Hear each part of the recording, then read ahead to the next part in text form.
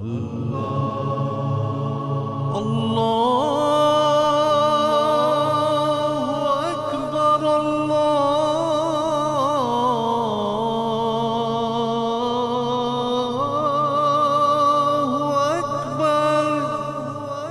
listening to the Voice of Islam Radio, broadcasting on DAB and via the internet 24 hours a day.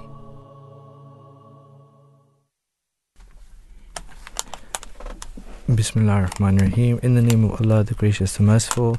Assalamu alaikum. May peace and blessings of Allah be upon you. Welcome to today's Drive Time Show with myself, Fahim, and Imran. How are you doing, Imran? Alhamdulillah, all praise belong to Allah. How are you, Danish? Beautiful weather today. Yeah, great. It's beautiful weather today, right? Good day for a great discussion today. We're today discussing two really important subjects. Could be potentially linked in some sort as well. The first, we're going to be discussing poverty. And in the second hour, we will be discussing university and whether it's worth it or not to actually go. I think that would be a fun one to delve into. Right. So just don't forget to get in touch. You know, it's the Drive Time Show. Please tell us your views. You can reach us on 0208 687 7878. You can also tweet us at Voice of Islam UK. We're also on Instagram too, so make sure that you answer our poll. So today we're going to start off with poverty. And the reason why we're discussing poverty today is because it actually today marks International Day for the Eradication of Poverty. All right. So that's why we're going to discuss. And you know, often when someone is living in poverty, they experience that their dignity is being denied or disrespected, which is why the theme is quite relevant when it says that dignity for all in practice. Absolutely, yes. So it's a nice one, right? Yeah. And so today we're going to discuss why so many people are actually living in poverty, and whether it is solely an economic issue or if there is something else which may be causing it. Islam takes care of problems like poverty by dignifying labour and teaching a believer to rely on Allah for his needs. Poverty and need are timeless conditions, and the Holy Prophet, peace and blessings of Allah be upon him, gave clear teachings on begging and charity. Begging or asking for food and money without repayment was the means by which the poor survived at the time of the Prophet. The Holy Prophet, peace and blessings of Allah be upon him, disapproved of begging and only allowed it under 3 circumstances. If one was in severe poverty, when one owed enormous debt, or when one did not have the means to pay blood money. He did not allow begging by a rich person or by one who has strength and is sound in limb. And he actually went on to say, he who begs from people when he has a sufficiency will come on the day of resurrection with his begging showing itself as scrapes, scratching and lacerations on his face. Yeah, Danish, so just to clarify, just allow me why Islam not allowed why in Islam we're not allowed to beg. Yeah. I just want to clarify that point. Please. So if you look at the Holy Quran, you will find out that there are several verses of the Holy Quran which say look after needy and do charity. And now when what Islam doesn't want from the people to become burden on the society and on economy. Islam wants from the people to become useful assets of the society and to contribute in the society for the betterment of the people.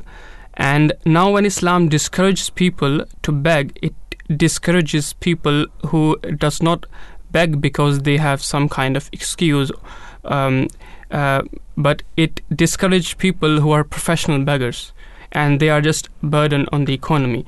So for example, in the surah, the chapter 107 verse 3, Allah Almighty says that Allah Almighty encourages Muslim people to pay attention to poor beggar. And in contrast, in other verses, like chapter 45 verse 7, Allah Almighty criticizes people who are lying for the sake of others' mercy with a mode and gesture of a falsehood. So the underlying rule is that if you are safe and sound, if you if you can do work, if you have no excuse, then you shouldn't be burdened on the economy. And Islam wants people to become a better person for society and not to be burdened on the economy. So yeah. Oh, no, that's great context. Thank you.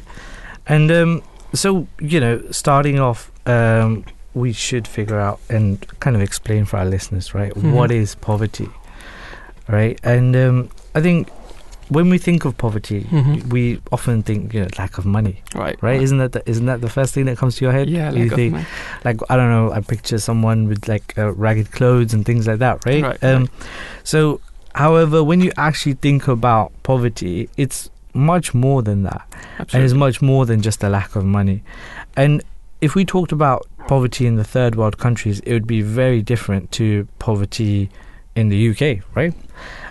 So living in the UK, we're a UK radio station, we're going to discuss what is poverty in the UK. And while lack of money is the defining feature of it, in addition to not being able to meet basic needs such as food or shelter, poverty is also about not being able to participate in recreational activities. Right. Not being able to send your children on a day trip or to a birthday party, or not being able to pay for medications for illness. Children can grow up in poverty for a number of reasons, and they're not limited to these reasons, but these are a number of these reasons. Things like income from employment, wage levels may be low, and there may be a lack of availability of suitable jobs. Jobs which can accommodate suitable hours for parents and children, and cost and availability of suitable childcare, right? Like a parent can't go to work if they can't afford the childcare, right? And things like, as we're going through at the moment, costs of living. Parents may not be able to afford essential living costs such as housing, food, and fuel. Now, electricity, gas. There are maybe unavoidable costs such as disability or costs associated with children, such as the cost of a school day. Right. So, what does the Holy Quran say about this? So the Holy Quran says in chapter 17, verse 32, "Slay not your children for fear of poverty." And explaining this verse, Hazrat Khalifatul Masih, the second caliph of Ahmadiyya Muslim community, states that those miserly parents who do not provide proper education, secular, moral, and religious, food and clothing to their children, in fact, contribute to their physical and moral death. So, Allah the Almighty says in the Holy Quran, do not slay children for the fear of poverty. It really necessary for us, to believe, to have some kind of faith in our Creator, that we just not deport our children just to fear, just to have a fear that how gonna feed them and how gonna survive. And obviously there are several interpretations of these verses, as just mentioned by the second caliph of Ahmadiyya Muslim community.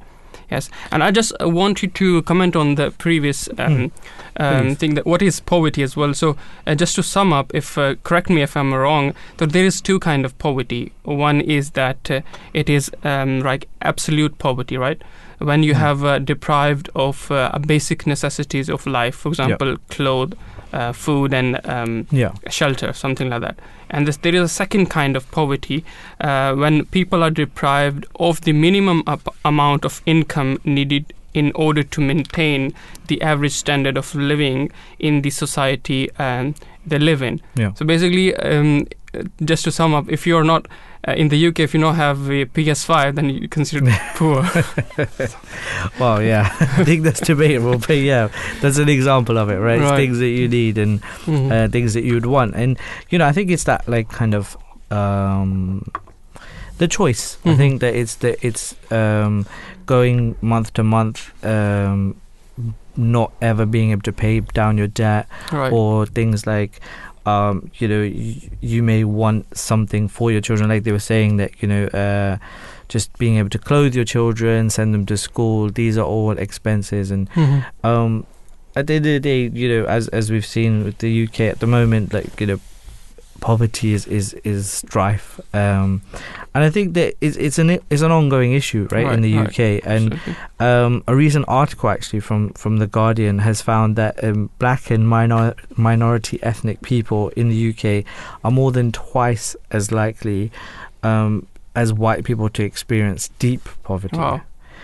So I think let that sink in for a second. Whenever I think of these, it always shocks me, because just because the color of your skin has such an impact of the ways things are in society. The color of your skin can really impact your life. And despite making up 15% of the UK population, minority ethnic people account for 26% of those in deep poverty. Oh. So not even the majority of people in the UK, but they still that's over a quarter, isn't it, of those in poverty. And one of the main issues here is that job-wise, many ethnic minority groups continue to see relatively poor earning prospects. So the earning potential is lower. And for example, experiments have demonstrated this, that all major ethnic minority groups in Britain experience discrimination at the initial stage of the job search process. BAME job applicants need to make almost twice as many applications in order to obtain a positive callback, such as a job interview, as white British pairs with identical CVs. So let that sink in for a second, where it's okay, just because they've seen an ethnic or black sounding name, or they make these assumptions. And I know that there are companies out there that are trying to have unbiased applications, and they are trying to, and whenever you see job applications, they're always saying things like we don't discriminate, but it's the thing is that if a lot of a lot of a certain type of individual are in positions of power and in positions of recruitment, then they're gonna provide opportunities to people that are like them, plainly because those are the people that they hang around with. Those are that they can. Nepotism is such a big thing as well, right? So I think that opening it up and these unbiased, I recently saw that there's programs that kind of remove your name, remove your picture, or remove any sort of thing that can indicate the type of person you are, and still manage to enable you to apply in an unbiased way. So I thought that's quite cool. There are moves towards it, right? I mean, absolutely, Fahim. And the criteria should be that if you're eligible for that job or not. It's not that the criteria shouldn't be what color your skin has, or what background you have. The criteria should be that whether you are eligible for that job or not, and that's what the Holy Quran says, that that you shouldn't be. It is the verse in the Holy Quran that وَأَن تُؤَدُّونَ الْإِمَانَاتِ إِلَى أَهْلِهَا, that you should give a person job who is really eligible for that, and not consider that he's from your background, or he's from your his relative or something like that. Yeah. No, definitely. And I think that things like today, International Day of Eradication of Poverty, are really important to showcase the importance of something like this. And like you said, it should be fair, it should be unbiased, and then people have equal opportunity to higher earning. And that 26% of black and minority ethnic people making up of the poverty might change. And that's what we can do. But anyway, so why don't we discuss a bit more about the International Day for Eradication of Poverty? Do you want to tell us a bit about the day? Well, before we do that, why don't we go to our first guest? I think we have Janet Nelson on the line. She worked for the development NGOs in Zambia and Tunisia, and then for UNICEF for many years. She now works on a volunteer basis as the main representative of ATD Fourth World to the United Nations in Geneva, Switzerland. So with that short introduction, welcome to the Drive Time Show, Janet. Thank you very much, and thank you for having me. Well, we're going to kick off with, we just want to know a bit about yourself and, what do you do and what your mission is. Well, my mission with ATD is to, as you said, to represent ATD, particularly with the institutions that deal with human rights, and most of them are focused in Geneva. So you have the UN Human Rights Council that looks at human rights violations within countries, but also it discusses some of the general issues on what it means to implement specific human rights in specific situations. And so, for example, at the moment, the Human Rights Council is taking up more and more the issue of climate change and how to limit its impact from a human rights point of view. So then, for instance, ATD Fourth World is very much involved in making sure that the situation of people living in poverty are taken into consideration in the measures to address climate change. For example, in order to deal with droughts, there may be the solution that may be considered would be to build.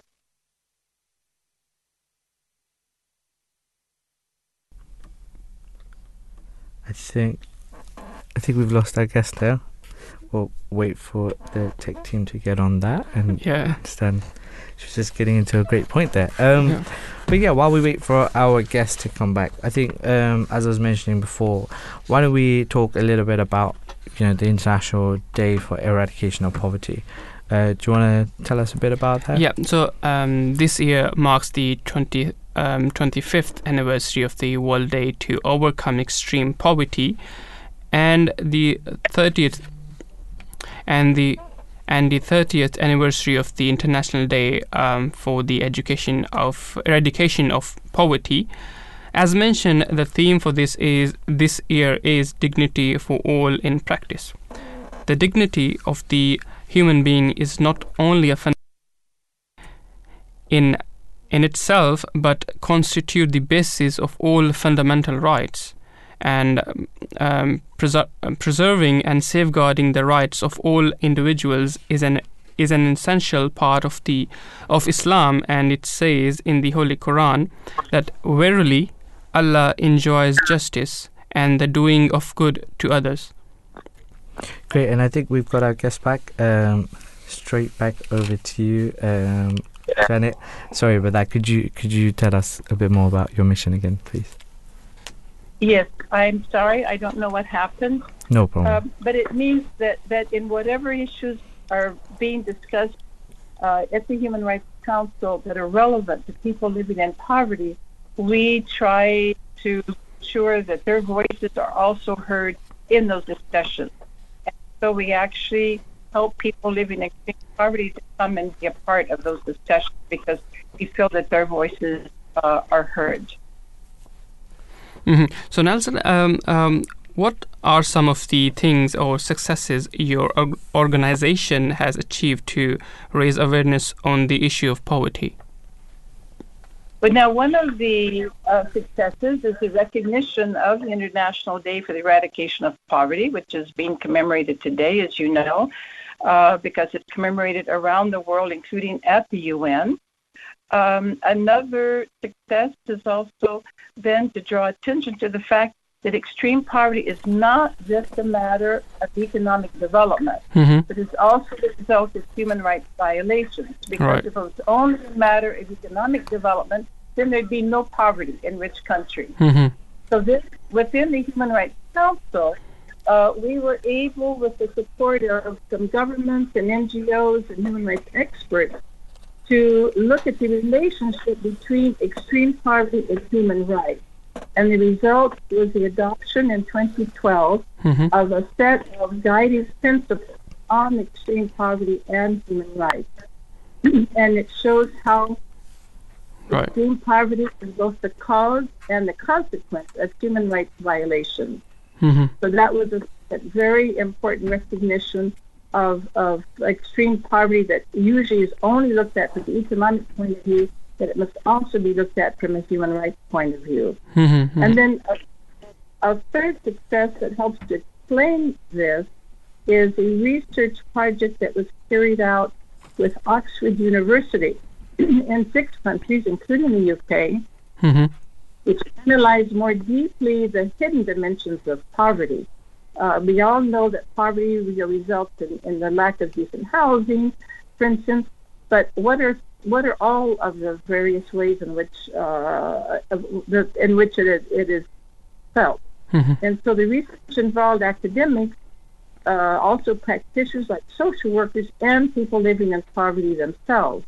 Right. And what it shows is that two dimensions that often are not taken into consideration are social maltreatment and institutional maltreatment in all countries, in both developed and industrialized countries. And for instance, social maltreatment was the way in which people in poverty are often referred to in words that are very derogatory or stigmatizing. In other words, that they're just lazy, or if they're poor, it's their own fault. What we mean by institutional mistreatment in industrialized countries is when the what you have to go through in order to benefit from services is so complicated that it becomes almost impossible to manage all of the red tape. Or when families are broken up instead of being supported. One of the people who participated in this research, for instance, in the UK, said poverty means being part of a system that leaves you indefinitely in a state of fear and uncertainty. So these were some aspects that are really important of what it means to live in poverty, and the feelings of shame that often result. Right. So, Janet, could you underline a few fundamental points in creating a society where human rights are exercised in the right way? Well, I think one of the most important ways is to have dialogue with the different people who live in a society, and include those who are most affected by a problem in looking for solutions. For example, now more and more, if we're dealing with people with disabilities, we include people with disabilities in thinking about what we need to do better in order for people with disabilities to have a decent level of life, to be able to work in jobs, to be able to get into buildings, etc. We talk to people with disabilities about the solutions, but we don't yet do the same with people that live in poverty. In other words, how can we better help people to overcome poverty? What do people in poverty think of our social welfare services? What works and what doesn't? Underneath the dialogue is one of the with people is a really important part of exercising human rights in the right way. But secondly, we need to look at all of the different types of rights, because too often when people think of human rights, they only think of political and civil rights. For instance, the right to vote, the right to a fair justice system. Right. But most countries have also signed up to respect what are called social and economic rights, which means the right to decent education, to health care, to decent housing. And so in order to ensure those kinds of rights, it's not just a matter of having a good legal system, but we need to also have tax systems that redistribute the resources so that people can have access to those rights. Because having a healthy, educated population seems like it's important for the good of everyone in a society. Absolutely. Because it's people's hard work that creates wealth, and in return, people need to be able to enjoy a decent level of living. So that's where we feel like respecting human rights makes sense in terms of creating societies that are a good place for everyone to live. Okay. So, Janet, we were discussing previously in the show that, when we heard the poverty, we only think that, people don't have money or something like that. So what are the different types of poverty? Well, we talk in terms of both absolute and relative poverty. Absolute poverty means that you can't meet what you need in order to survive, food, clothes, and shelter. But relative poverty means that you're not able to live what is considered a normal life within the society where you live. So in industrialized countries, for example, you are poor if you don't have access to the internet, or if you can't afford a cell phone, or you can't get the education you need in order to earn a decent wage. So those are two different kinds of poverty. And within the idea of relative poverty, that's where we look at the different levels of poverty, and because some people are poor, but basically they get along fairly well. Right. But extreme poverty is the poverty that is passed on from generation to generation to generation, and people cannot break out of it. For instance, an immigrant to the UK may be poor for a little while, but then eventually be able to lift themselves out of poverty as they become integrated into the UK society. But people in extreme poverty are stuck there, because of all the human rights violations that we talked about before. And so they're not able to lift themselves out of it without support. Right. And Janet, could you tell us, how can we get involved in eradicating poverty? Well, as one of the people with a lived experience as poverty in the UK said, poverty means having to break down barriers. So one of the ways is to talk about what I mentioned before, having dialogues with the different people within your community, including the ones that are living in poverty. So it means that you can enjoy an organization that has an experience in doing this, because it isn't always easy because of the social barriers. But then also organizations that are trying to change the conditions that create the poverty in the first place. But then also everyone can do something in their own field of work. For instance, in school, in religious institutions, or in workplaces. Because we all can push back against trends that are very divisive and that are stigmatizing. Because I find, today in our countries we've become there's too much divisiveness and accusations, of each other rather than dialogue. A teacher, for instance, can be sure that children that have difficulties in learning are not bullied, are not blamed because they're not learning well, but instead are given extra support, and their parents are involved in finding solutions. And then in workplaces, people can make sure that people have access to decent contracts, that they have a decent family work balance, that people who don't have exactly the right diploma can be offered ways to fill in the gaps through a workshop or through an apprenticeship opportunity. So everybody within their own work situation or within their own community can find ways to reach out and have a better understanding of what are the conditions locally that are creating poverty, and then begin to think about with other people in that community about what can be done about it, for instance. And you might want to check out one of the ATD Fourth World's websites. There's a website in the UK, for instance. In order to get some more ideas, just Googling ATD Fourth World. .com, and you can find .org, and you can find ATD website. Awesome. Thank you so much, Janet. That was really informative. Thank you, and hope to speak to you again soon. Yes, whenever you like. I'm very much available. This is a very, very important issue that seems to be becoming even more important now with the growing inequality. So I appreciate very much your having me on this program. No problem. It was a pleasure. Have a great day.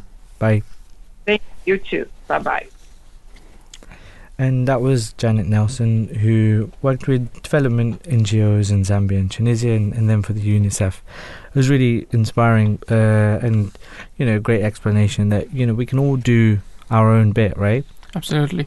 And she obviously comment on there are various kind of poverty in today's society and how we can eradicate the poverty. And obviously this year we marks the 25th anniversary of the World Day to overcome the extreme 35th. poverty. Sorry, 31st, yeah, right. So, with this regard, it is very important, we look after our brothers and sister, and help them, especially in the crises are coming, energy crisis and the crisis of living, and it is very important. Yeah, definitely. And it's the Holy Quran talks about so many parts of this, right? We could probably take so many different parts, but you wanted to absolutely. So the theme of this year, as we know, that dignity of the human. So the dignity of the human being is not yet only a fundamental right in itself, but constitute the basis of all other fundamental rights. And preserving and safeguarding the rights of all individuals is an essential part of Islam. And it says in the Holy Quran, "Verily, Allah enjoys justice and the doing of good to others, and giving like kindred, and forbids indecency, and manifests evil and wrongful transgression. He admonished you that you may take heed." Chapter 16, verse 95. So inequalities of opportunities and income are sharply on the rise, and each year the gap between the rich and poor gets even wider. And this day honors the millions of people suffering from poverty and their daily courage, and recognize the essential global solidarity and shared responsibility we hold to eradicate poverty and combat all forms of discrimination. And also the Holy Prophet, peace and blessings of Allah be upon him, said that the very meaning of faith was to desire goodness and to be sincere towards others and to fulfill their rights. So nobody should be discriminated against or treated differently just because they are going through difficult circumstances. Definitely. And he was a great example as well, right? Yeah. And so with that in mind, I want to talk a little bit about causes of poverty. Because is poverty solely economic? And one of the root causes of poverty is actually a lack of education. Absolutely. And poverty is a cycle, and without education, people aren't able to better their situations. I know we talked about it on a previous show about brain drain, where people were seeking to come to other countries for better circumstances because they were highly educated and they would seek jobs in other countries. And because they were leaving the countries for better lives, there was no investment in the countries and they can't better themselves. So having quality or access to quality education is a massive impact. And with that being said, according to UNESCO, over 170 million people could be free of extreme poverty if they only had basic reading skills. 170 million. So that shows how important education is. And Islam also emphasized the essential emphasized the importance of education. That one of the sayings of the Holy Prophets say that seek knowledge from the lap of your mother to the grave. So that shows how important poverty can play a role in your to overcome of poverty. Definitely, yeah. Education would have a massive impact, and you know, despite just having basic reading skills could potentially impact 170 million people. We find that in many areas of the world, people just aren't getting educated, and the reasons vary, of course. Oftentimes, families need children to work, right? They don't have. They need that extra body. Sometimes parents aren't able to work. They need their kids to take that responsibility. You know, there aren't schools close by. You know, we're quite lucky in the UK. There's lots of schools available in like quite nearby, especially in London. Look at Africa. I mean, they don't have basic necessity, for example, water, let alone schools near by them. So one of the main reasons is, you know, people don't have a place where they can study, and you know. Definitely, and or it just could be that girls aren't being educated because of sexism and discrimination. And you know, in the Holy Quran, so in the Holy Quran, Allah Almighty say that, you know, O ye who believe, let not one people deride another people, who may be better than they, nor let a woman deride another woman, who may be better than they, and defame not your own people, nor call one another by nicknames, but indeed bad indeed is evil reputation after the profession of belief, and those who repent not are the wrongdoers. So chapter 49 and verse 14. So in this verse, this verse teaches Muslim that regardless of gender or social status, we should not treat people differently or take any of their rights. So for example, the rights of girls to education. And conflict has a huge impact on poverty as well. You know, especially, you know, nowadays Ukraine and Russia wars going on, and I wonder sometimes in war everything stops, right? I wonder sometimes how many, you know, small children, people, and they are deprived of these studies. And right now there is flood as well in Pakistan, and you know. The Pakistan is already a not very well-fed country. They're not very, you know, developed country that way, and upon that they have, you know, a flood, and hundreds of millions of people, they are deprived of their basic education.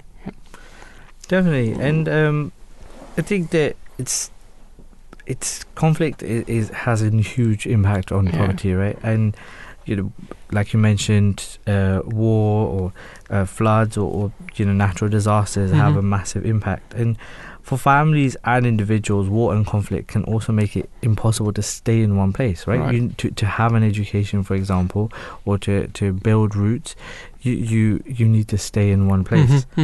But before we continue this discussion, we're going to go to our next guest, who is Jeremy Seabrook, who is the writer of more than 50 books, very impressive, specializing in social issues, especially poverty in both the UK and South Asia, who is a great person to talk on this subject. Welcome to the Drive Time show, Jeremy.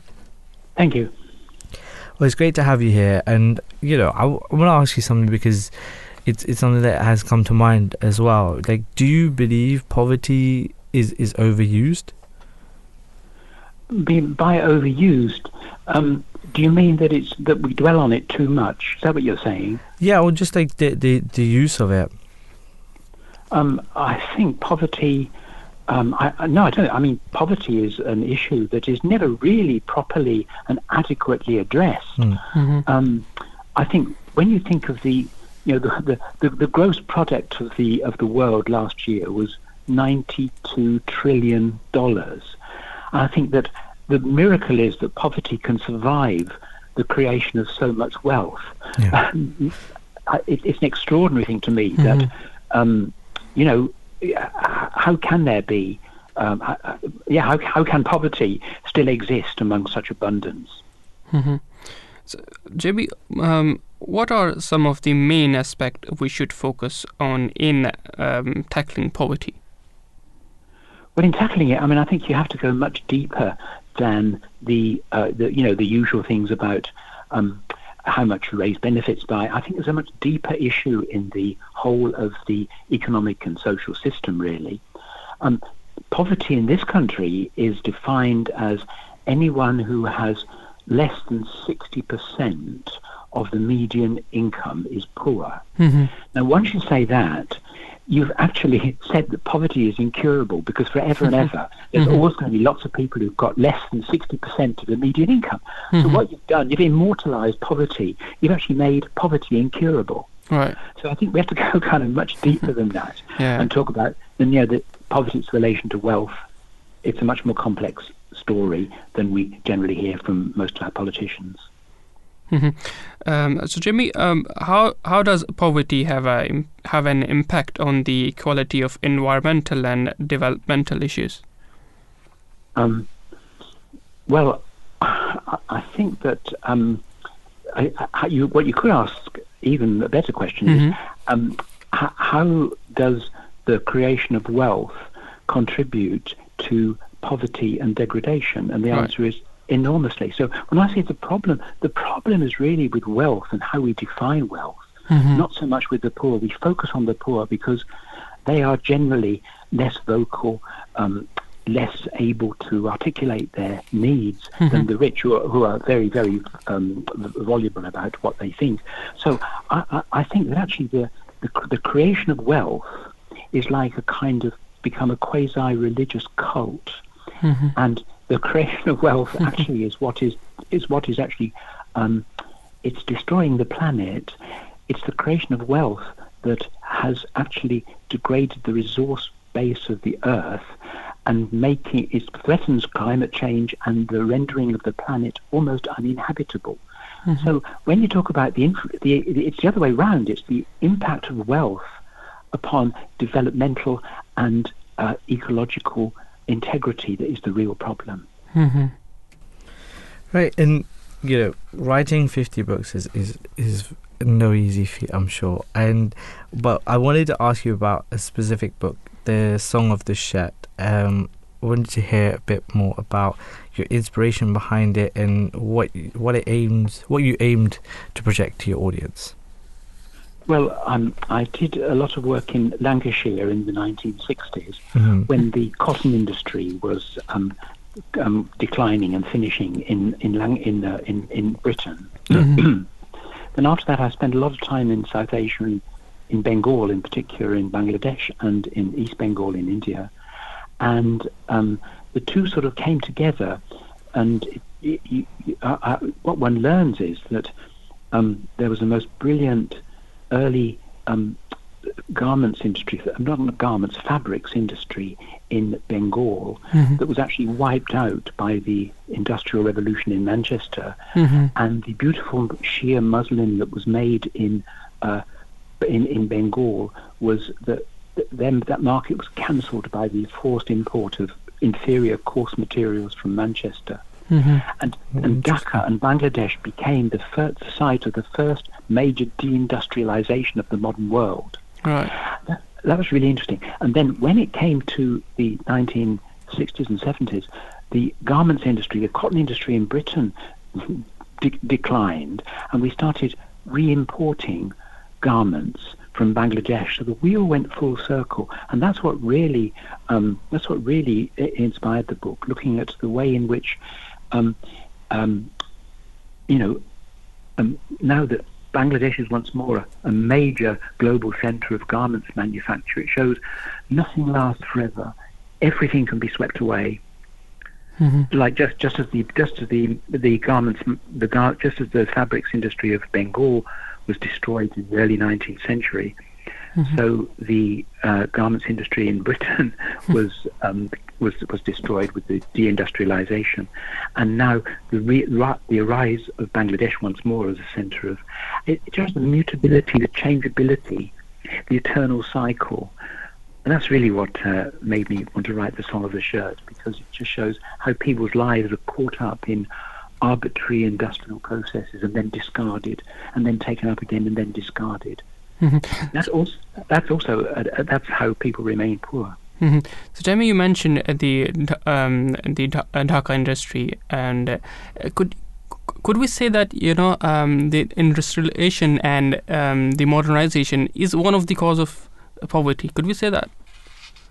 But it causes a different kind of poverty. I mean, there's two kinds of poverty. There's the poverty of scarcity, where you are genuinely living with a lack of resources. Mm-hmm. And then there's the poverty which we see today, which is a contrived poverty. That's what I said at the beginning. With such a huge global creation of wealth, mm-hmm.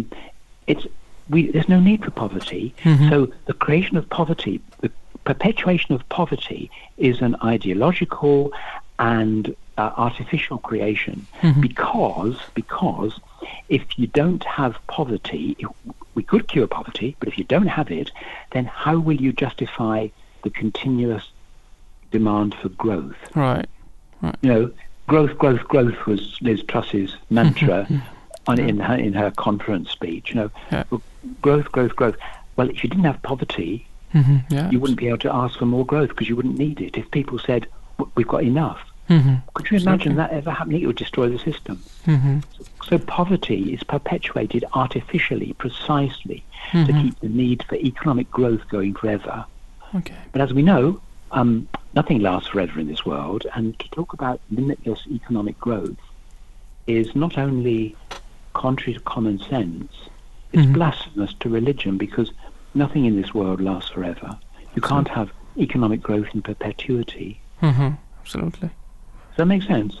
Yeah. Thank you. Definitely. Yeah. Thank you so much, Jeremy. It was a pleasure to have you on the show. Have a great rest of your day. Okay, cheers. Thank you. Bye. Bye. And that was Jeremy Seabrook, who was the writer of more than 50 books, specialising in social issues, especially poverty in both the UK and South Asia. So that was really interesting, because for me, he kind of spoke to me in the sense of poverty is kind of always going to be there no matter what, because of the way we kind of look at it, right? And I thought that was quite profound. And for me, you would hope, like when people say, well, if you had one wish, what would that be? Most people usually say, end world hunger, or end poverty in the world. So the fact that we always, some say that I want to become Superman or something like that. Yeah, to save everyone. But I think that what's interesting there is that it's always about the way we look at things. Absolutely, yes. And I think that I saw this YouTube video on social media where there's always the looking up can mm-hmm. keep you in feeling like you don't have enough, or feeling like you are poor, because it's the person with the bicycle. Right. So someone who doesn't have a bicycle is looking at the person with the bicycle. Someone who has a bicycle is looking at the person with the car. The person with the car is looking at someone with a private jet. And it always goes on. You can always look upwards, and mm-hmm. I think that Islam teaches us to look after those who, financially speaking, are mm-hmm. below you, and to serve them. And I think it humbles you to be reminded that I'm actually, maybe I might not be financially well off. There is also, I believe, health is a big part of being rich. How they say health is wealth. For me, that's a big part of it. And education is such a massive thing. Like we were discussing earlier, there aren't, not everybody has access to a great education system or even a welfare system, right? Yeah. So a welfare system, if we have, in this country we have a welfare system. So in the UK, the welfare system in the UK is designed to help British families when they go through tough times. This includes benefit for working families, unemployed people with disabilities, foster children, and so on and so forth. The money used to pay towards all of these benefits come from UK residents. Mandatory contributions to the welfare states by a citizen of the country ensure that everyone gets help in times of need. Most commonly, different UK benefits come in the form of grants, allowances and pensions, or through the provision of education, housing and healthcare. However, Islam has had a welfare system way before it was started in the UK. Financial sacrifice is an essential teaching in Islam. Muslims are taught to respect everyone and help out in the times of need. The financial sacrifice that Allah has described here specifically requires spending for the love of God, for His creation. However, the intention of spending is also specified, so it rules out any spending that one may do for the sake of getting favors, worldly gains, or other selfish reason.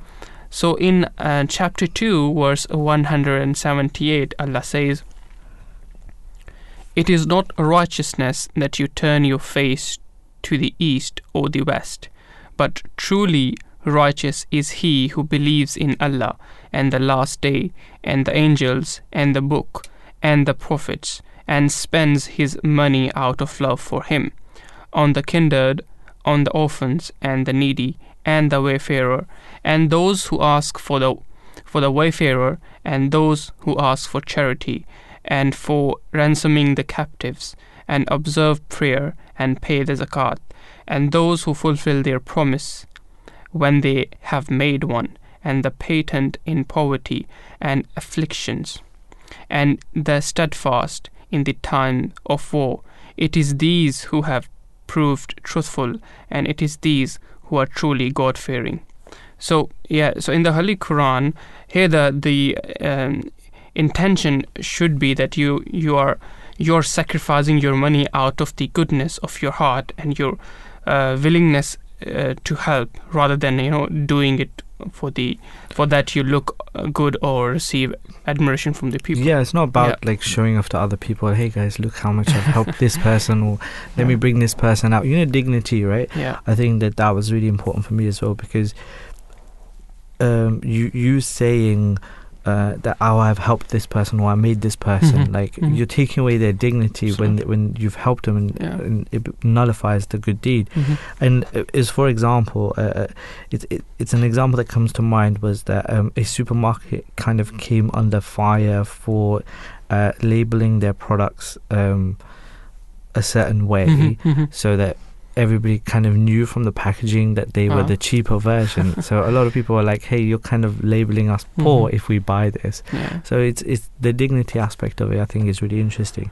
And what you were saying about looking good or receiving admiration from people not being the objective, we can find that this is actually really beautifully explained by the second caliph of the Ahmadiyya Muslim community, Hazrat Mirza Bashiruddin Mahmud Ahmad.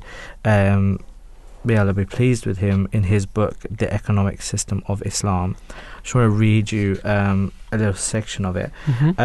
The Islamic view is that if human life were reduced to a succession of compulsory acts, it would preclude free choice, and a person could not be held accountable for his actions after death. For example, if a Muslim were compelled by the government to do a good deed, then in the hereafter he could not claim credit for it. He would be told that it was his government rather than him that was responsible for his good deed. So it's all like the intention behind it, right? Absolutely. Like the hadith says deeds are judged by motives, right? Absolutely. So I think this is the example of Hazrat Umar as well, right? Yeah, so as we were just talking about, that Islam laid down the welfare system well before the developed countries, and one of the example of that system is, Hazrat Umar Farooq, may Allah be pleased with him.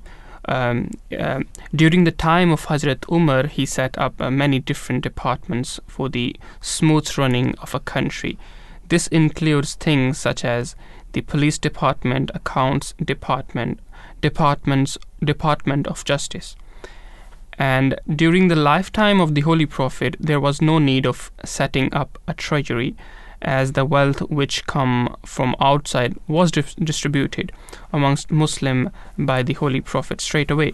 Hazrat Abu Bakr, who is the second caliph of Islam, first caliph of the Islam, too did not find any need to set up a treasury, as he also distributed whatever was received from outside.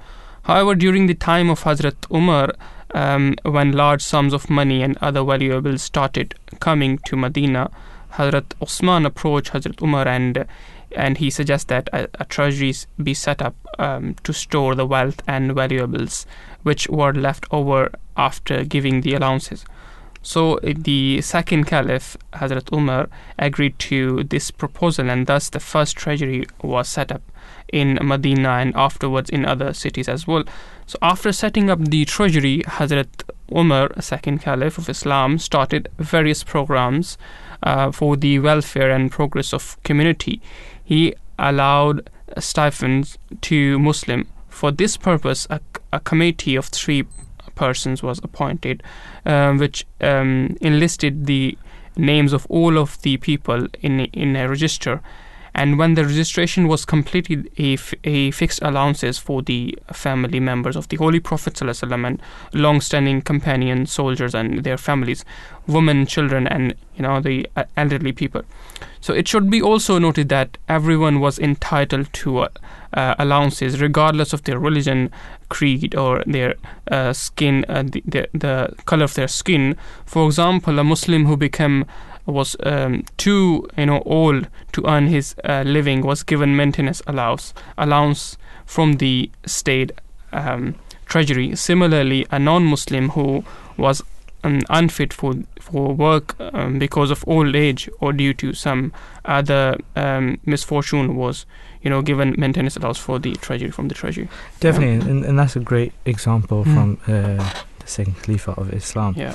And today, as we discussed with this topic of poverty, we've highlighted that actually in Islam we believe that is the duty of Muslims to look out for their poorer counterparts. And it is undeniable that people do not get treated differently because they may not be as well off as others or living in complete poverty. However, in Islam we are taught to treat everyone equally no matter what. Islam also teaches us to help those in need, and Islam teaches Muslims to take care of their relatives who may be less fortunate than themselves, thus encouraging the distribution of wealth. Right. And this is made of an example in chapter 2 verse 216 of the Holy Quran, where it says, "They ask thee what they shall spend, say whatever of good and abundant wealth you spend should be for parents and near relatives and orphans and the needy and the wayfarer, and whatever good you do, surely Allah knows it perfectly well." And after the news, we'll be back with the next topic, universities. God willing, inshallah. Allahu Akbar,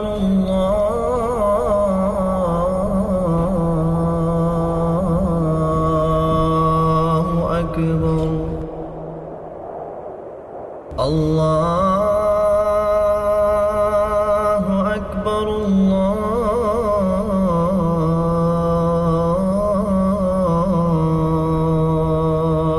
Akbar. أشهد أن لا إله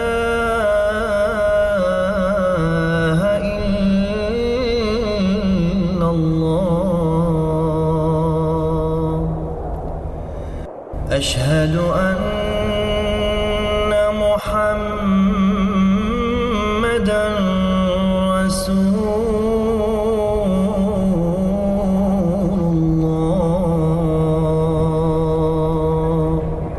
You're listening to the Voice of Islam Radio. Welcome back to the Drive Time Show. You're listening to Fahim and Imran. We are here to discuss a second topic after discussing poverty in the first hour. We're discussing university. And we're going to ask the question: is it worth it? I think that. What do you think then? Is it worth it? What do I personally think? Yeah. All right. So, the many years ago that I went to university, I think it definitely was worth it. Personally speaking, I think that apprenticeships are very attractive at the moment. I think that they, because if you know exactly like kind of the area you want to go to, you can learn on the job and educate yourself, and then you can kind of, because I find that a lot of people go to university not knowing what they want to do. Right. So, but then I'm saying on the flip side, where I think personally university is good, is it teaches you how to critically think. It teaches you how to, I had a colleague at an old job who said to me that if he hadn't been to university, he would have probably been racist, because he came from a very small town where there was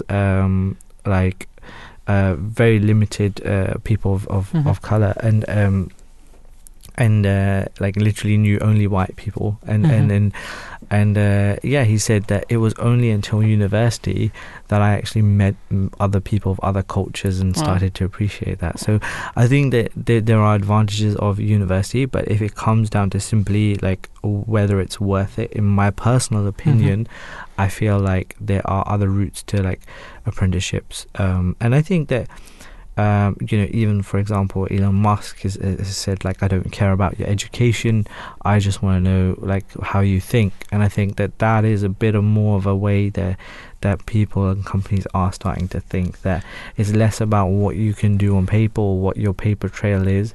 It's more about who you are and what you're trying to achieve. And but yeah, that's my personal opinion. How about yourself? I think for me, practical and theory is both important. So for me, if you have part-time job according to your studies, so for example, if you're becoming an IT engineer or IT something, then I think it is for my personal opinion is that it is very important for you that to work with a certain company who also excel in IT department. Because I think the theory alone doesn't teach you that much, as long as you have a practice as well. And I think it's just before you're doing a driving test, you have to pass a theory as well. Yeah. So I think just a similar kind of thing. Yeah, I think that's a great example of it. Like you need both, but equally, there's no way that you could drive by just learning the theory, right? Yeah. So. But, that's not what university does. So, okay, why are we talking about university and whether it's worth it today? The reason is because education for both men and women, has been heavily emphasized in Islam. In the Quran, we find numerous prayers that Muslims are encouraged to recite, such as this one: Lord, bestow on me increase of knowledge, which is chapter 20, verse 115. And according to university admissions services, the number of students applying to university has actually increased. And more school leavers are opting to pursue higher education. With the recent changes to the workforce and economy as a consequence of the COVID-19 pandemic and the rise of cost of living, students may consider alternative routes, such as learning a trade through an apprenticeship program. But ultimately, the question we want to ask is are these a viable alternative to higher education? You guys know my opinion, but is a student taking out is a student taking out a loan to pay for a university course still worth it? So we're going to discuss all of these things with our guests as well today. Yeah. If you want to get involved in the conversation, don't forget you can call us on 0208 687 7878, and you can tweet us at Voice of Islam UK. Maybe you're studying, maybe you went to university, maybe you're in an apprenticeship. Tell us, what do you think? Is university actually worth it? So what's happening with school leavers and things like that today? Yeah, so in 2022, the number of 18 years old aiming to go to university directly from school increased by another 5%. and the last 2 years have shown successive increase in university applications.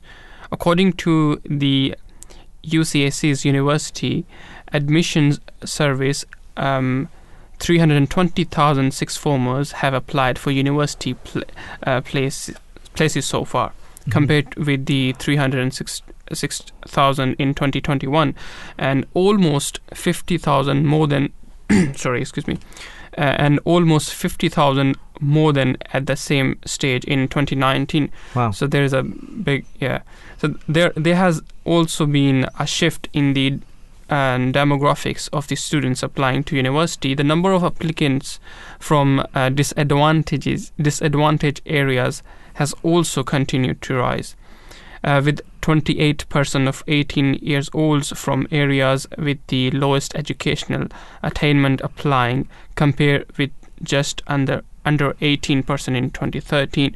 So all of these stats suggest that more and more students feel their future career better saved by going to university. But what are the benefits and drawbacks of undertaking a degree? We will discuss in this program as well. Yeah, definitely. I think that university,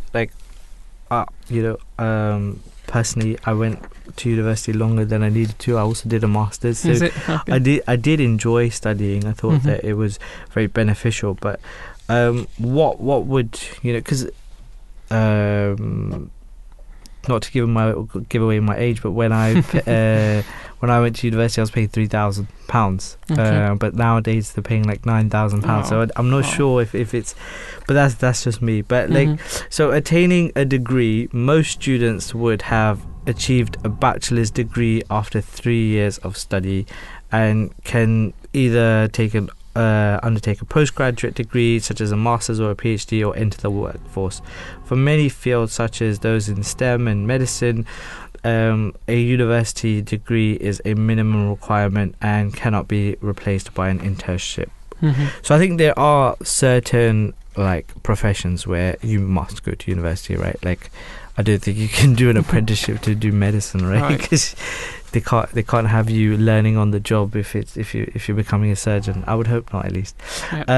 And the salary potential. So these are advantages of going to university. There's definitely one with salary potential, as the statistics show us. So the data from the Department of Education suggests that the median graduate salary is £10,000 higher than non-graduates, and the employment rate is considerably lower for non-graduates, at 71.6%, than for graduates, 87.4%. Okay. So you can see that's quite a big difference there, right? And then another advantage of university is teaching, right?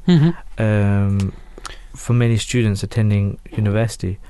Yeah. So teaching is one of the main benefit to going to universities, and so attending university is a chance to broaden their horizons through the teaching that is being delivered. Lecturers come from a wide variety of backgrounds and provide alternative points of view. Many of the teachers at university are world leaders in their respective fields. Furthermore, groups discussions certainly challenge students to deeply understand and criticize any opinion they hold about a particular subject, promoting critical thinking. So you were discussing before, that. Yeah. Right, because I think that the teaching part of it, I think, with social sciences, for example, the debates you can have on politics and issues development and all of these types of things, that the conversation part of it, I think, is great. I think that you can also find out more about things that you may not necessarily have enjoyed before you try them out. So I think that the teaching aspect is definitely one of the big draws to a university degree, because you get, in most cases, someone who is a pioneer in their field as well, in their field of study, that's done 20 odd years of experience usually. not to say that all professors are old, but like a lot of them have done this, like dedicated a big portion of their lives to study a certain subject. So to be able to talk to them, we get lots of them on the guests as on the show, right? Because they truly know deeply about their subjects and the experts. So to be able to learn from someone who knows so much about their subject, I think that is definitely one of the draws. And with that in mind, I think networking is a great one as well, because university doesn't just provide the opportunity to learn from these lecturers and teachers. Sure. All the clubs, the societies and things like that, and the research opportunities that allow people to make students to make these connections with peers and seniors, and they can be invaluable. Like there can be people who you like make friends with, and they you come across them in later on in life and help you have an opportunity that you may not have got. So I think that definitely networking. I think a lot of universities provide networking opportunities and graduate schemes and all of these things. So I think that's definitely an advantage. But Islam also pays a huge emphasis on gaining knowledge, and as the expert, I'll let you discuss that. So, as you said, that Islam pays a huge emphasis on the importance of gaining knowledge, and it has been narrated that the Holy Prophet, peace and blessings of Allah be upon him, said that the word of wisdom is the lost property of a Muslim, so that whenever he finds it, he should take it, and he's the most entitled to it. This is the saying from the Tirmizi. And he also enjoined his follower to seek knowledge even if they have to travel to China. Well, that's dedication, right? Yeah. Especially at that time to travel that far. But before we continue discussing the advantages of university, I think we're going to go to our first guest, who is Mustafa Siddiqui, a recent graduate from Jamia Ahmadiyya UK, and who is currently working in International Translation and Research Office for the Ahmadiyya Muslim community. Assalamu alaikum and welcome to the show. Thank you for having me. No, thank you for being here. So, for the benefit of our listeners, could you please tell us what Jamia is, and how is it different from other mainstream universities or higher education? It's what it literally translates as the Ahmadiyya University. It's perhaps best described as it's a seminary, essentially, because it's an institution for the training and development of missionaries to go across the world to spread the teachings of Islam and Ahmadiyya. So there's a theological course supplemented by studying various modern languages, things like comparative religion, and of course a huge part of it is studying the teachings and texts of Islam itself, to be able to create a missionary, as well as let me not forget a lot of moral and spiritual development and discipline that you won't find at other universities, which is perhaps the key difference. It's not just about seeking pure academic knowledge in the dry sense. It also comes with what the most important thing is with the religion is that you need to have the spiritual training is the most important part of the training there, because that's ultimately the essence of what you're trying to spread to the world. Right. So Mustafa, most universities offer a degree that is 3 to 4 years long, but a degree in Jamia Ahmadiyya is about 7 years long. Why is that? So the question, I believe this was once presented as a suggestion to the second Khalifa, that the community's money could be spared by having a short and a more intensive course covering the same material within a few years as opposed to 7 years. And the Caliph, as far as I remember, emphatically rejected the suggestion, saying that the reason why it's 7 years is because it's, as I was alluding to before, it's fundamentally about having a spiritual and moral transformation, which you can't get, for example, with flexible learning options like we have in other universities, where you have like distance learning, learning from home, evening courses, because becoming the requirements of a missionary require a fundamental change in your life to be able to become an example for other people. It needs to cover the formative years of 16 to 23 or 18 to 25, because that's fundamentally when you become who you are. Mm-hmm. Mm-hmm. So you previously mentioned that Jamia is an Arabic word, and it was also translated as a gathering. So how is this the university name? I don't understand that. Good question. The root word there means to gather, but that's also the word in Arabic. It's very, very similar to the Arabic word, which is from the same root, which is also used to refer to a mosque. Right. And that basically is an allusion to the Islamic, the concept that a university, wherever it is, whether it's a religious one or not, should be a center of learning and should be a place where people together can gather to develop their knowledge and develop their understanding and become more learned, more and better educated people. And which is the fundamental concept behind our Jamia, but any university in essence. Mm-hmm. Okay. So, Musfa, how do staff in this institute assess whatever Jamia meets the need and interest of students who are applying to study there, rather than at a public university? Yeah, so you're right to allude to the fact that there's a difference in the fundamental, maybe the only difference, in fact, in terms of application. Jamia, just like other universities, has academic requirements. You have to, you meet academic standards. You have to be able to commit to the course. But the difference, one difference is that Jamia doesn't charge you. Okay. There's that. But what actually matters is the fact that if you don't meet the academic requirements, that's not the be all and end all, and it's not a strict criterion, because there's several examples of people who weren't considered to be fit for entry, and during this is further reflected during the studies of Jamia. So people who struggled significantly, extensively throughout the 7 years of Jamia, but whether it's the application time, whether it's passing the years and getting through the exams and graduating, there've been many people who haven't met the academic standards. But because fundamentally it's a university for spiritual and moral training, ultimately the knowledge is important. It's not what is essentially important for spirituality and having good morals.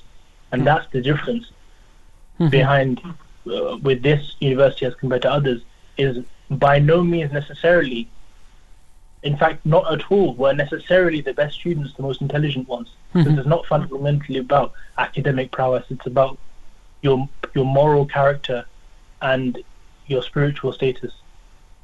Okay, so the institute is just about gaining knowledge, or is it? You mentioned that you have the spiritual training there as well, and how is this?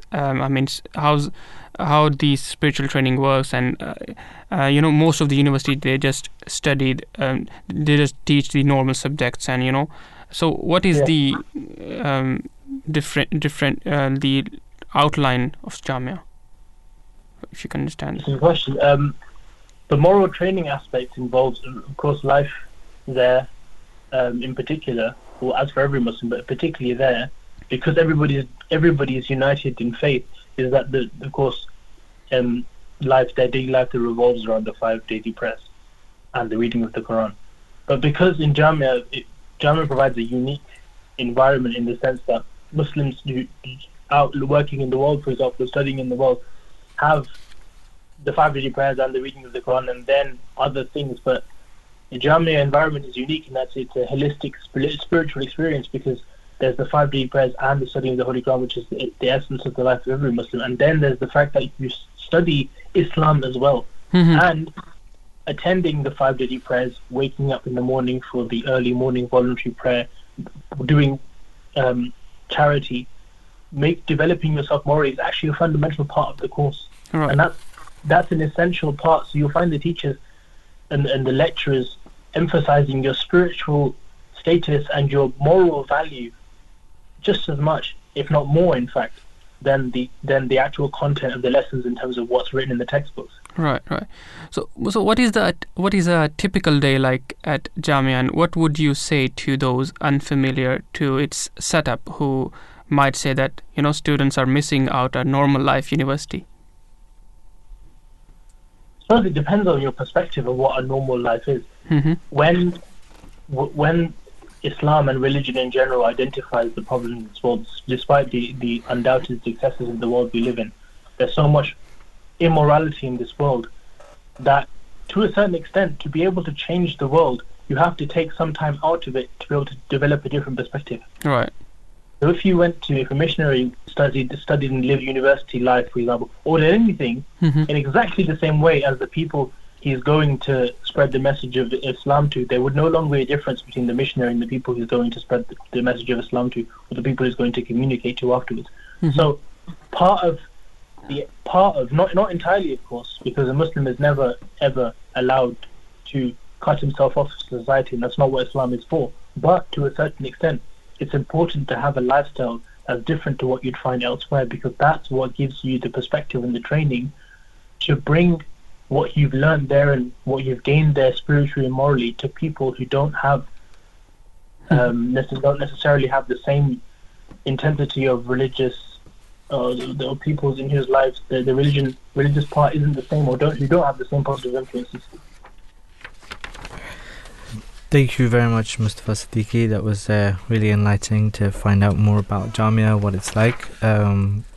Really appreciate that, and we'll hopefully speak to you again soon. Jazakallah. That was Mustafa Siddiqui, a recent graduate from Jamia Ahmadiyya UK, and he's currently working in the International Translation and Research Office for the Ahmadiyya Muslim community, who have a lot of work to do. So I think that was a really nice perspective to understand what Jamia is. And as we were discussing before, one of I haven't been to Jamia, but I'm sure that the spiritual the relationship you can build with God and your creator and know your purpose, I think that is something that you get at Jamia that you don't get at most universities. I think you go in knowing your purpose, what you're trying to achieve, just like for example with some university degrees is like medicine, you're going to be a doctor, but I think that with Jamia you really understand, okay, I'm here to really educate other people on Islam and study it, and I think that's a great mindset. And do you want to share any experiences? As my friend as well, Mustafa, so as he just mentioned that the main aspect of the Jamia is to focus on your spiritual state rather than just a physical side of the world. So we basically studied there, and different subjects like comparative religion and the translation of the Holy Quran. And so the main aspect of Jamia. Give us an advantage. What is it that you've walked out that you feel like this was a real advantage from going to Jamia? What would you say is the biggest advantage? So the spiritual aspect of it. So the main advantage, which I personally enjoyed there, because you studied there and you practice along with the study there. So for example, if you learn that Islam taught us the 5 daily prayer, then you're at the same time in Jamia you're doing 5 daily prayers as well. So is that aspect which I really enjoys there, and when you study and then when you apply that study, it gives you certain satisfaction, and it gives you a certain level of confidence, and that you enjoy in your life. That's great. So with those great examples of advantages of going to Jamia, we're going to discuss because we've highlighted quite a few advantages of university. We should now look at the other side and think about what are some of the disadvantages. I think the first thing that anyone will always say is cost, right? Yeah. And the financial burden of a degree isn't to be taken lightly. I think that since tuition fees were tripled in 2012, university applicants have faced a large debt that keeps rising due to high interest rates. The average graduate debt tuition compounded by maintenance costs and high rates of interest stands at more than £50,000 for a 3-year degree. After the maintenance grant was scrapped in 2016. Many students have struggled to manage financially during term time. I know personally, I had a job as well. The grant was replaced by the maintenance loan, which averages at £509 per month, but its value has since declined in real terms as rent and other living costs have risen.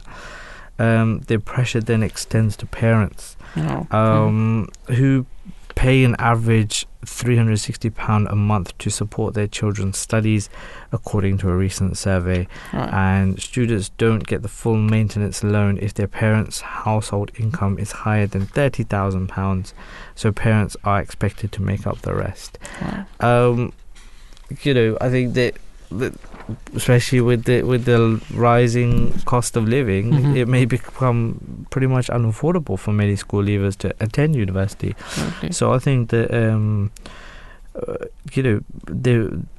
I'm sure people will be opting for for part-time degrees or to make sure that they can work at the same time, or doing full-time degrees and working at the same time. And then another advantage disadvantage. Apologies. Disadvantage you would say is what do you think? I think the one of the main disadvantage which I think is that you lack the experience because so some degrees such as medicine or veterinary science prepare you for a particular career path. Others like engineering and computer science are geared towards certain areas of work. These degree courses give you skills that you can directly apply in your job. Should you choose to continue in your field of study, however, many roles are open to graduates with a degree in any discipline. And according to research by the New College of the Humanities, half of the graduates end up in jobs like these. Your degree may give you valuable transferable skills, but you will have to learn the technical skills you need to carry out your job. So, as we were discussing before, so it is very important to have the theory and practical.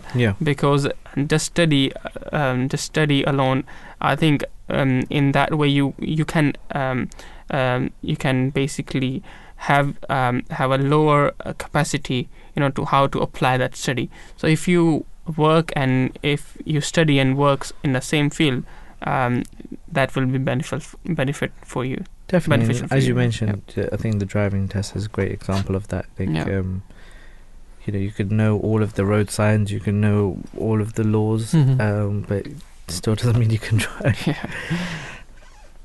But I think we're go to our next guests, actually. Do you want to introduce our guests? So our next guest is graduate with the BCSC in physiology, currently psychology, sorry. Currently completing MSc in physiology and with mental health sciences. Yeah. And we actually have two guests on the line, and then we have Ala Aladdin, who is a BSc in psychology, who graduated in her BSc psychology earlier this year. Thank you both for joining us, and welcome to the show. No worries. Thank you. Thank you for having us. So I think we're going to start off with Amtul. So Amtul, higher education in the UK has become very expensive, and one is left with a huge cost of debt by the end of a degree. Although there are a condition for who pays back and who doesn't, still it is this a commitment worth making? So I would say that the answer really depends on the individual. For me, I was passionate about studying psychology when I was in secondary school. I knew that this was something where my interest lies, and if I wanted to work towards a career in the field, I would have to go to university. So, and during the application process, we were told how the loans would work and that you wouldn't have to start repaying them until you earn a certain amount. And so in some ways I'm thankful to be in a country where there is a system where any young person can get into higher education if they want to, without having to immediately worry about the financial aspect. So I think that is a great privilege, especially when compared to other poorer education systems around the world. Mm-hmm. So for me, I would say it is worth it, but sometimes people, they feel social pressure to go to university or to study like a certain course by their families or their friends. Mm-hmm. And in this case, I would say it might not be really worth it because of obviously how much debt really can build up over the years. Right. And also because, achieving success in higher education, it requires dedication and interest. So it would be really difficult if you were just going to university for the sake of it. Mm-hmm, mm-hmm. So, until despite the high tuition fee and the debt, more and more people are entering university each year in the UK. What is the driving force for young people to pursue higher education regardless of the cost? I think there are several reasons. I think the main one being that having a degree can greatly enhance employment prospects, and obviously in a number of jobs such as healthcare professionals like doctors and nurses, lawyers, and most teachers, you do need a degree to actually get into them. And I think, like I mentioned before as well, the social pressures do play a role, because I've seen that people get into university simply because their parents wanted them to, or because most of their friends are going. And sometimes in school we haven't been told that. I mean, we are told that if you don't go into higher education, you can't be successful, you can't really have a proper career path, which isn't necessarily true. Relating to that, I think often there is a lack of knowledge on the other options outside of university. When I was at school, apprenticeships and stuff, we only briefly touched on them, and teachers would target them mostly towards students who might not be doing as well with their grades. So, and then also the social aspect of like the freedom and everything. I think those are the main kind of drivers. Right, and so Ala, I wanted to ask you, would the students beginning their degrees now like face different challenges to the ones who may have faced them when you started? Are universities adapting and accommodating enough for students in these constantly changing times? Sorry, can you say that again? I was saying that do you feel that universities are adapting to and accommodating enough for students during these constantly changing times? Yeah, I do think so. Like especially after COVID and all the changes happening and stuff.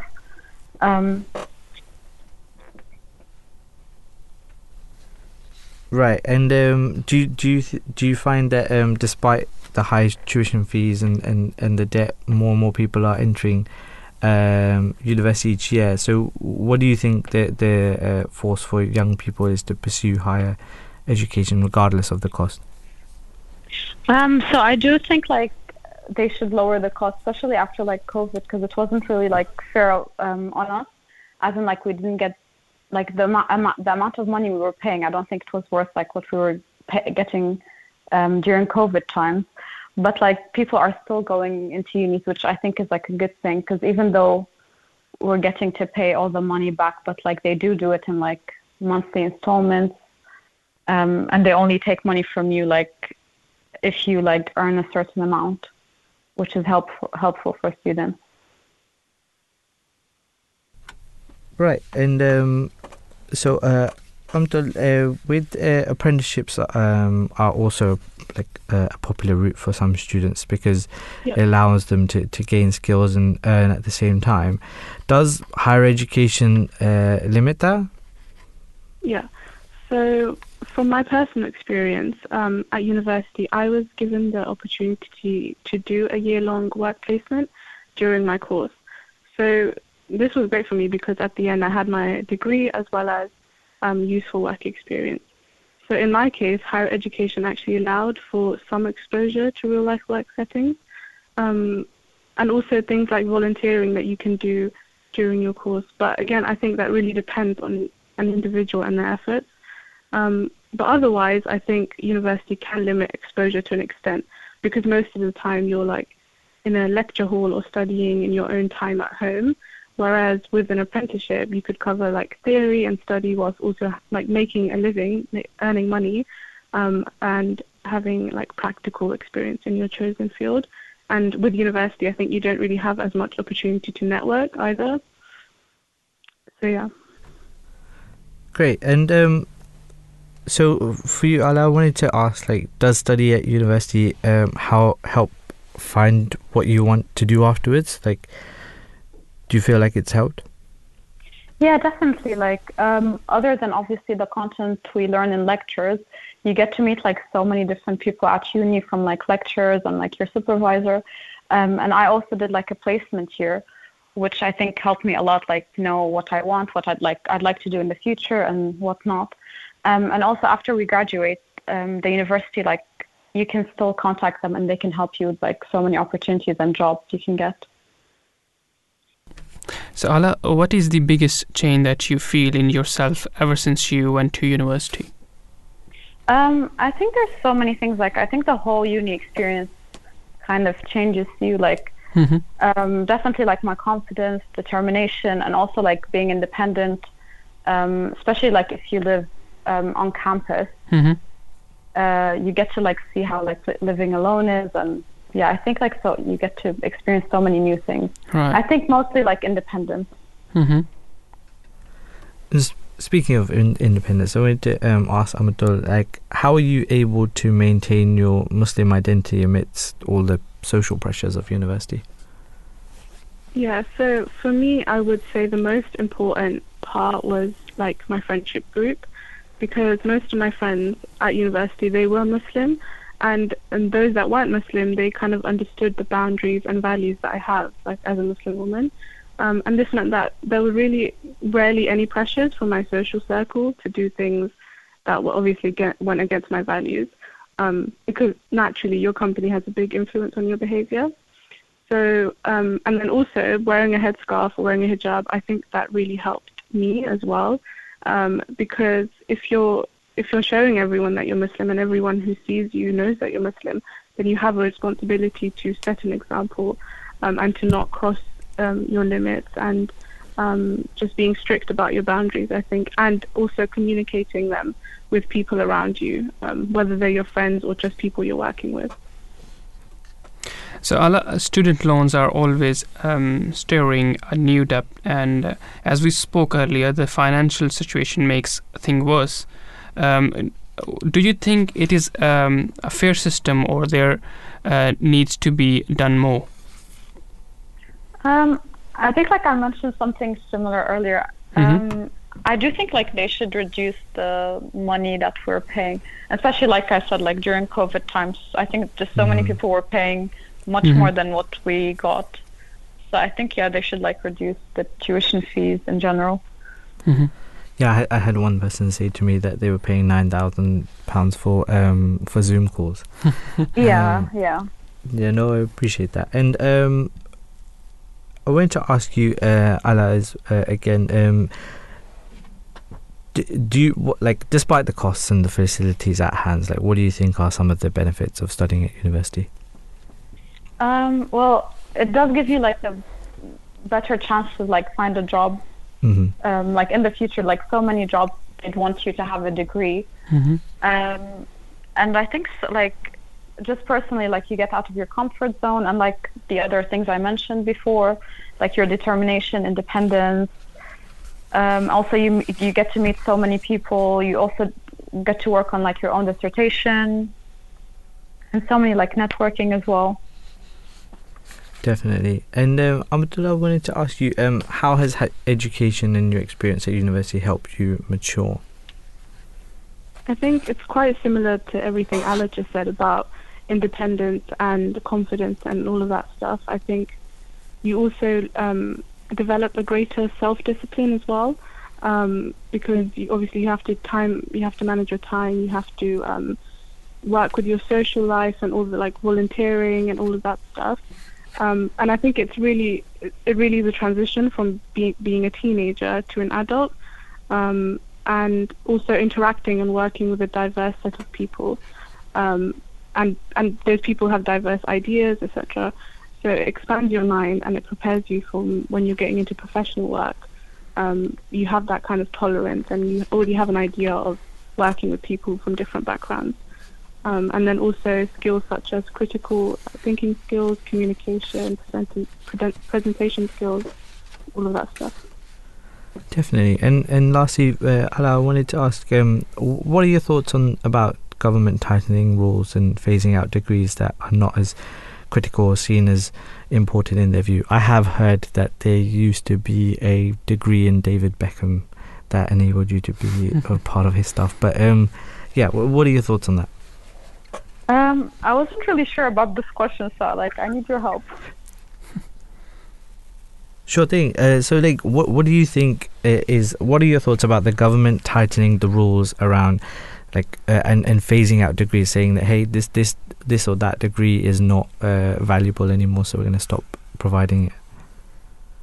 I mean, I don't think it should be like that. I just think everyone should do whatever degree they'd like to pursue. I don't think some degrees are less valuable than others. Mm-hmm.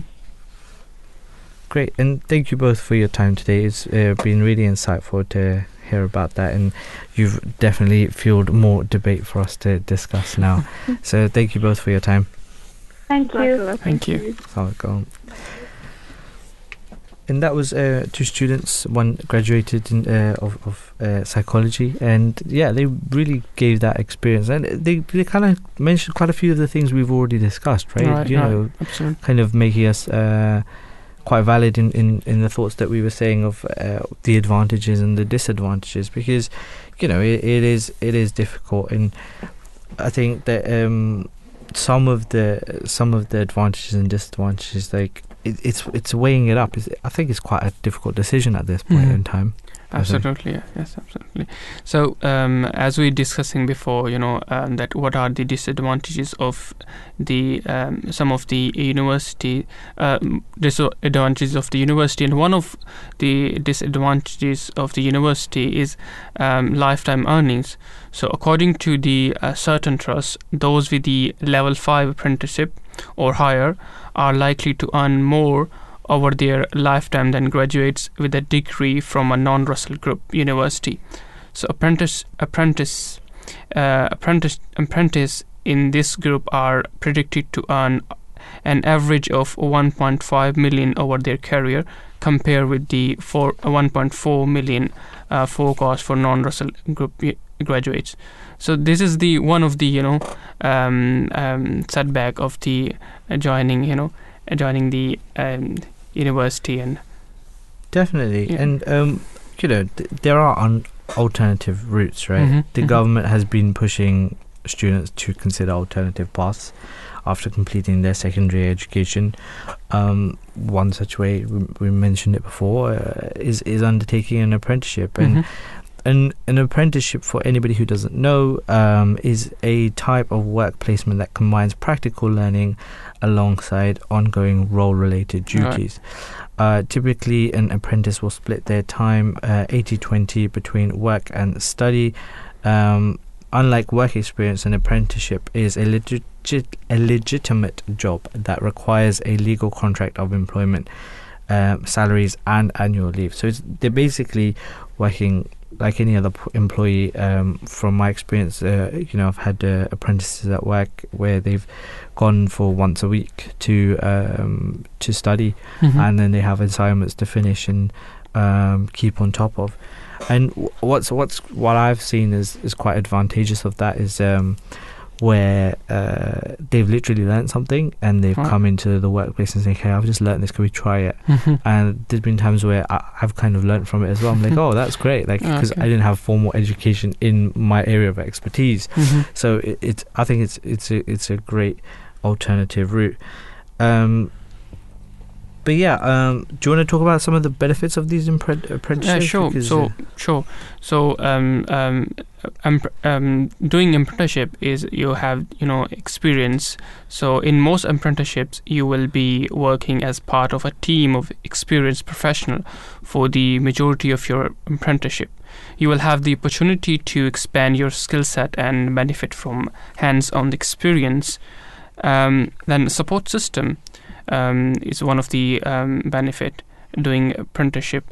So apprenticeships offer a much higher level of support than regular jobs, and employers will be there to help you to guide you through your career journey. So this is one of the main. Yeah, definitely. I think the support system is there because, again, giving my own example of apprentices, that they all can always get help with their work as well, right?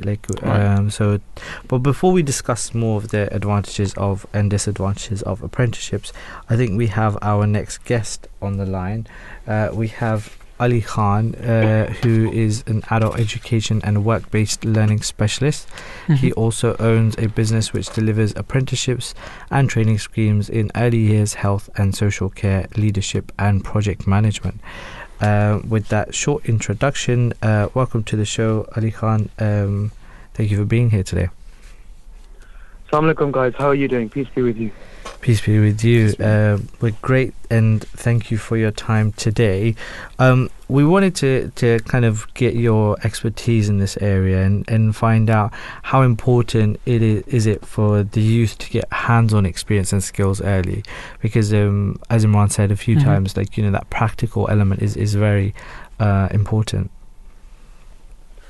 Yeah, I think it's incredibly important. I think that I think children generally these days, due to the changes in the world, they're growing up differently from how they developed 20-25 years ago, and they grow up with much less practical skills because they're obviously far more technologically advanced. So while they're more capable of doing things on phones and tablets and computers than perhaps someone of my generation still doesn't know how to do yet now. Sometimes, given their environment, they lack the practical skills that they would normally have when they get to the age of 18 or 21. And I think from that perspective, even before we start talking about apprenticeships, but actually hands-on experience and gaining actual practical skills out there in the world, rather than doing everything kind of on a screen or via technology, I think is really important. Right. So Ali, sorry to cut you. Carry on. No, it's okay. Okay. So you choose to do an apprenticeship rather than going to university. Why was that, and did you ever regret this choice? I think I'm living proof of if someone doesn't necessarily take to academia as they should. I think I think that there's some people who are capable of taking to academia and they choose not to because they're too impatient, or they're too impatient for that, and they want to get out there in the world. They want to get out there sooner. But also, some children, it just doesn't suit their learning style. We have far more research and far more information available these days about learning disabilities, learning difficulties, learning needs, and we're far. These have always been there in the past. It's just I think we're a lot better at diagnosing them and supporting them now, and it's that formal kind of academic route is not for everybody. A level is not for everybody. University is not for everybody, and I think that for me, I dropped. I didn't complete university for various reasons. But the great thing is that when I went into the workplace, I was able to still continue learning, and I was able to still continue to achieve qualifications, which 20 years later means that I'm still academically. I've managed to get to the point where I've got degree level qualifications, even though I didn't go to university and complete a degree. I've got degree level qualifications, but I've also got 20 years of practical experience behind me, where I've learned how to apply what I'm learning in the workplace, and that can be just as valuable and rewarding a learning experience, because when you're learning something, reading it from a book, for me, that never did it for me. I was like, but when you see, when someone is teaching you something, and you can go away the next day and see it practically applied in your workplace or try it in your workplace, that's essentially what an apprenticeship is. Absolutely, yeah. and it's a different learning experience, and it especially suits those who are far more kinesthetic learners, you know. And you know, it's great that the government have recognised that, and over the last 5 to 10 years, the number of apprenticeships that are now available has meant that you can pretty much still do anything that you want to do via an apprenticeship route. So you would otherwise have done through an academic route. Yeah. Ali, do you feel apprenticeships are negatively stereotyped? If so, how can this be changed? Yeah, you know, I mentioned earlier in my introduction that my business, we do health and social care apprenticeships, we do early years apprenticeships, and we do project management and leadership apprenticeships. It's a strange mix. And actually, apprenticeships very much used to have this connotation that it was the trades, construction, motor vehicle mechanic, engineering, but you know, lower level engineering, and for example, health and social care, working in an elderly people's care home, working in a children's nursery. That these careers were not often as highly thought of. They're not as highly thought of, and therefore apprenticeships and NVQs get categorized. Vocational training got categorized with those sectors.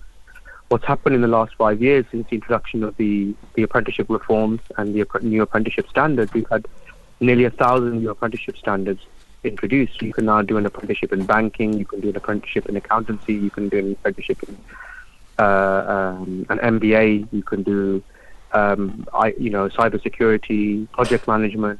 You can pretty much do an apprenticeship in 70 or 80% of the careers that are out there.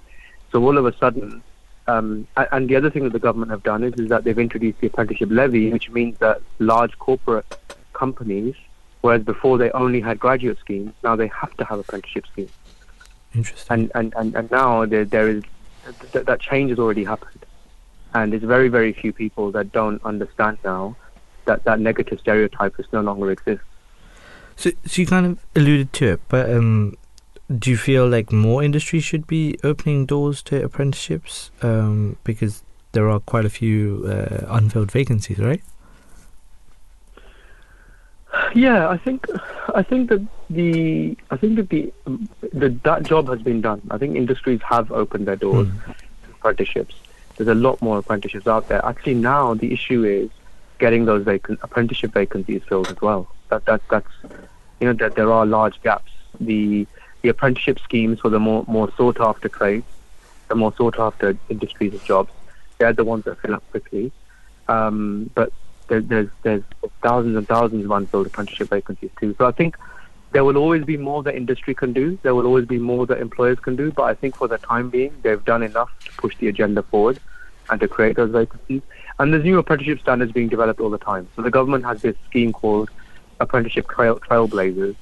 Any group of employers in any sector can get together and they can write a set of apprenticeship standards for a particular job role. And that is ongoing. There's continually new apprenticeship standards being introduced and under review. And, you know, I mean, just to give you a really obscure example, I know that there's a few really large car parking companies, national car parking companies, who are putting together an apprenticeship in car park management.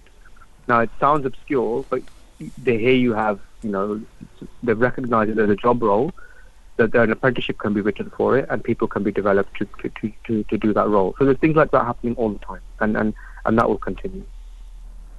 That was really interesting. Thank you so much, Ali Khan, for your insight today. I think that you've definitely shared some great knowledge on the subject of apprenticeships that many may not have known. I certainly learned something. Thank you for your time today. No problem at all. It's been wonderful speaking to you guys. You guys are doing a great job. Thank you. Take care. Thank you. Assalamu alaikum. Peace, people.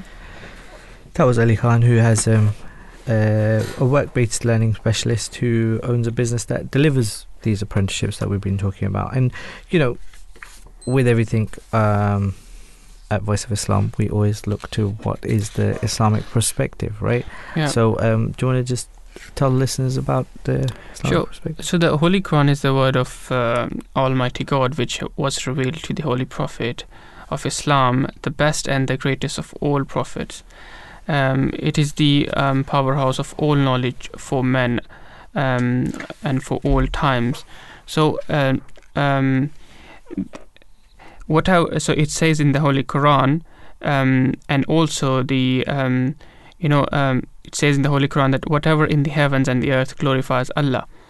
And the promised Messiah, ﷺ, peace be upon him, said that knowledge has 3 stages: knowledge through inference, knowledge through observation, knowledge through experience.